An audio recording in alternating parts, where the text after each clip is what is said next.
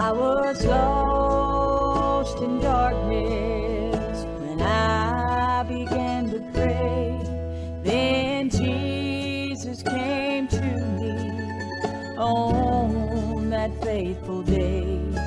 He said, "Child, I know you're sorry for all that you have done. Just reach to me, for I am the one. I am the one who died on the tree. I am the one who will set you free. When I heard you cry, have mercy on me. I am the one.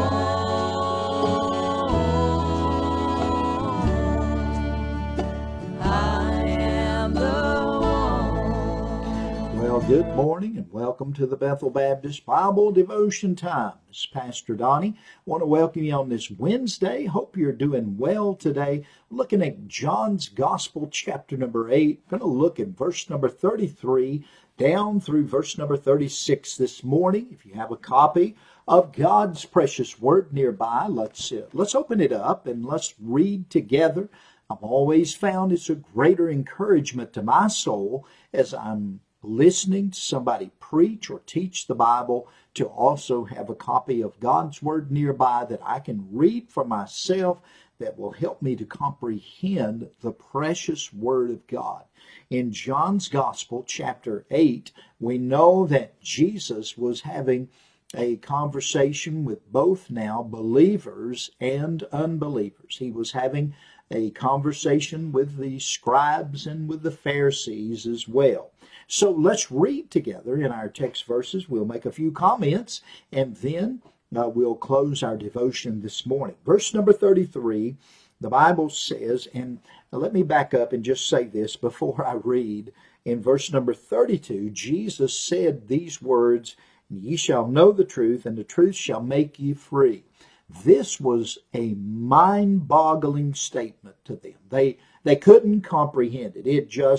They couldn't get a hold of it. It just bounced off of them when he said it. But they heard what he said, but they could not wrap their mind around it. And therefore, the Bible says in verse 33, they answered him, "We be Abraham's seed, and we were never in bondage to any man. How sayest thou, ye shall be made free?" And so they made reference to Abraham, and they said, we realize that our heritage did come through Abraham, and we realize that the children of Israel was in Egypt's bondage, but we ourselves have never been in bondage. We have been never been captive. We've never experienced that. So how is it that you say that if we know you and we know the truth, we shall be made free? And they were questioning what the Lord meant. They could not comprehend it.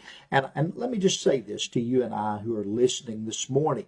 As we hear these words, we have an idea of what the Lord is speaking about simply because we have the full canon of Scripture. We have an understanding that has been given to us because we have the full canon of the Scripture. I'll say it again. We have the complete and whole Word of God. But notice that. Think about this. They didn't have that. They had the Old Testament, and they had Jesus, and that was enough. Amen? And more than enough. But nevertheless, you and I have the Word of God in its completion, and we can read that and have an understanding of it. So they didn't understand at all. And they questioned, "How sayest thou, ye shall be made free?" And then verse 34, Jesus answered them, and he said, "Verily, verily, I say unto you, whosoever committeth sin is the servant of sin. And the servant abideth not in the house forever, but the Son abideth forever. If the Son therefore shall make you free, ye shall be free indeed. What he's doing, he's revealing himself to them. He's revealing himself as Savior, as God, as Messiah. And they are flat out rejecting him. They didn't understand that they needed a Savior as well. As many people today who are lost in sin, they're blinded by sin, and they're in the bondage of sin as well. And let me say that a blind person that is in bondage is in double jeopardy. And that is exactly where lost people are today, who have never realized that they need the Lord Jesus. In the book of Ephesians, chapter number 2, and verse 1, the Bible says, "And you hath he quickened who were dead in trespasses and sins."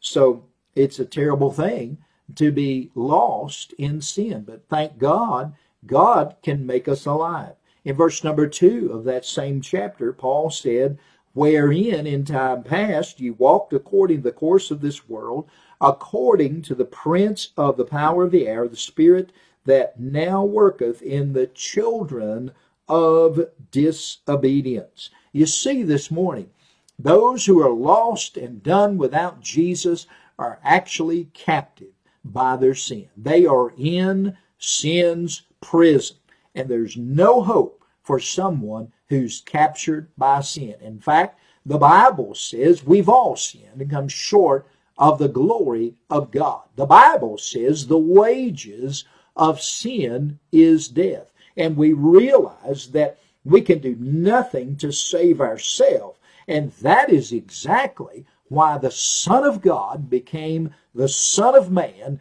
who came to this world, who took on a robe of flesh, just like yours and mine, with one definitive difference. His blood was God's blood. He is God in the flesh, and He died for you on Calvary. He shed His blood. He took your sin debt and my sin debt. In fact, the sin debt of the entirety of the world, and it was nailed to His cross.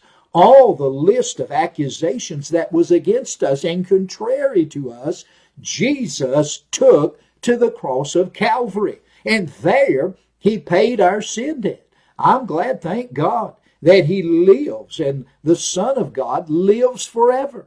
Amen. I want to say this. If you die lost in your sins, you're going to die eternally. And that's a sad thing to think about. And so today, as we think of sinners, we need to realize that many of them are blinded by sin. And they are. But they're also in bondage because of that sin. And there's nothing that they can do to free themselves other than trusting and looking unto Jesus, the author and finisher of our faith. And this morning, I want to encourage you. If you know somebody in your family, or you have a friend that's lost today, that's never received Christ, can I tell you today would be a good day to share a gospel message with them. Tell them you love them. Show them you love them. And tell them that Jesus saves. And He loves them so much. For God so loved the world that He gave His only begotten Son, that whosoever believeth in Him should not perish, but have everlasting life. That's the message of the gospel. That is what Jesus is saying to these Jews who are unbelievers. If you know the truth will make you free. And I'm glad, thank God, I'm free today. The truth has set us free. Well, may the Lord bless you today, and I thank you for tuning in. Lord willing, we'll be back in the morning again at 8:30 a.m. for another Bethel Baptist Bible Devotion Time. And until then, Pastor Donnie bidding you a wonderful day. God bless you is our prayer. Bye-bye.